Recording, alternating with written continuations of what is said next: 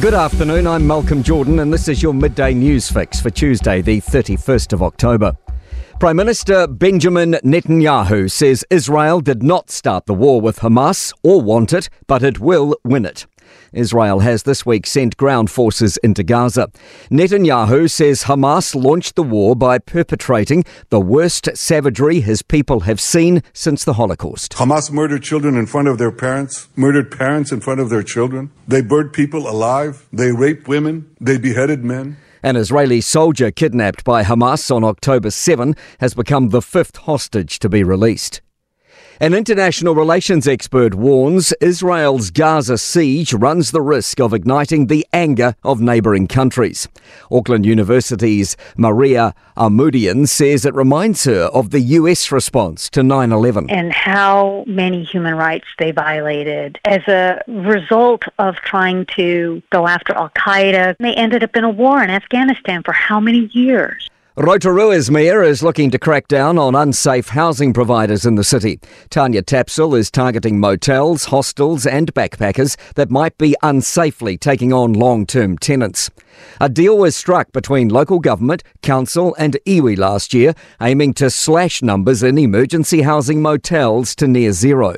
Tapsell says it's disappointing to see long-term tenancies in short-term accommodation. The requirements around a healthy home for a house is a lot different to what a, multi-bunk unit at a backpackers is. Heavy rain pelting eastern and upper parts of the North Island isn't expected to let up. Inland Tairāwhiti is in line for big falls today, and more showers are expected in Coromandel Peninsula, Bay of Plenty and the Hawke's Bay Ranges. Many Coromandel roads have been closed by flooding and slips, including State Highway 25 at Hikawai and Ruamahanga Bay.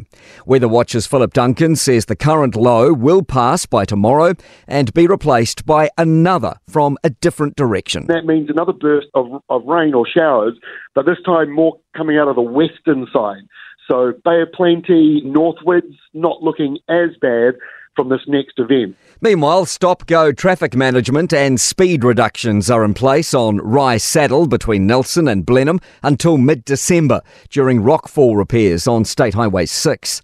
Meanwhile, further south, work's beginning on the final step of safety improvements to the Homer Tunnel on the route to Milford Sound. The worn-out avalanche shelter is being demolished and replaced in the following months. The supermarket duopoly is back in the spotlight following news of online grocery retailer Soupy going into voluntary liquidation. Incoming Finance Minister Nicola Willis says she's concerned about the situation and she'll be making inquiries on how a third supermarket operator could enter the market to break up the duopoly. 2 Degrees founder Tex Edwards says the company's founder Sarah Ball should be commended for trying to take on the main players. To sport, Eddie Jones's prolonged exit as Wallabies rugby coach is complete. The governing body have confirmed his departure online. South Africa's government has announced a public holiday on Friday, December 15, to celebrate the Springboks' defence of the World Cup. Lionel Messi and Aitana Bonmati have been recognised as the world's best male and female footballers for the year. And Victoria's Spring Racing Carnival has been launched at Flemington. The 163rd running of the Melbourne Cup is next Tuesday. I'm Malcolm Jordan. That's your latest news fix. We'll be back with the next update at 5 p.m. from the News Talk ZB newsroom.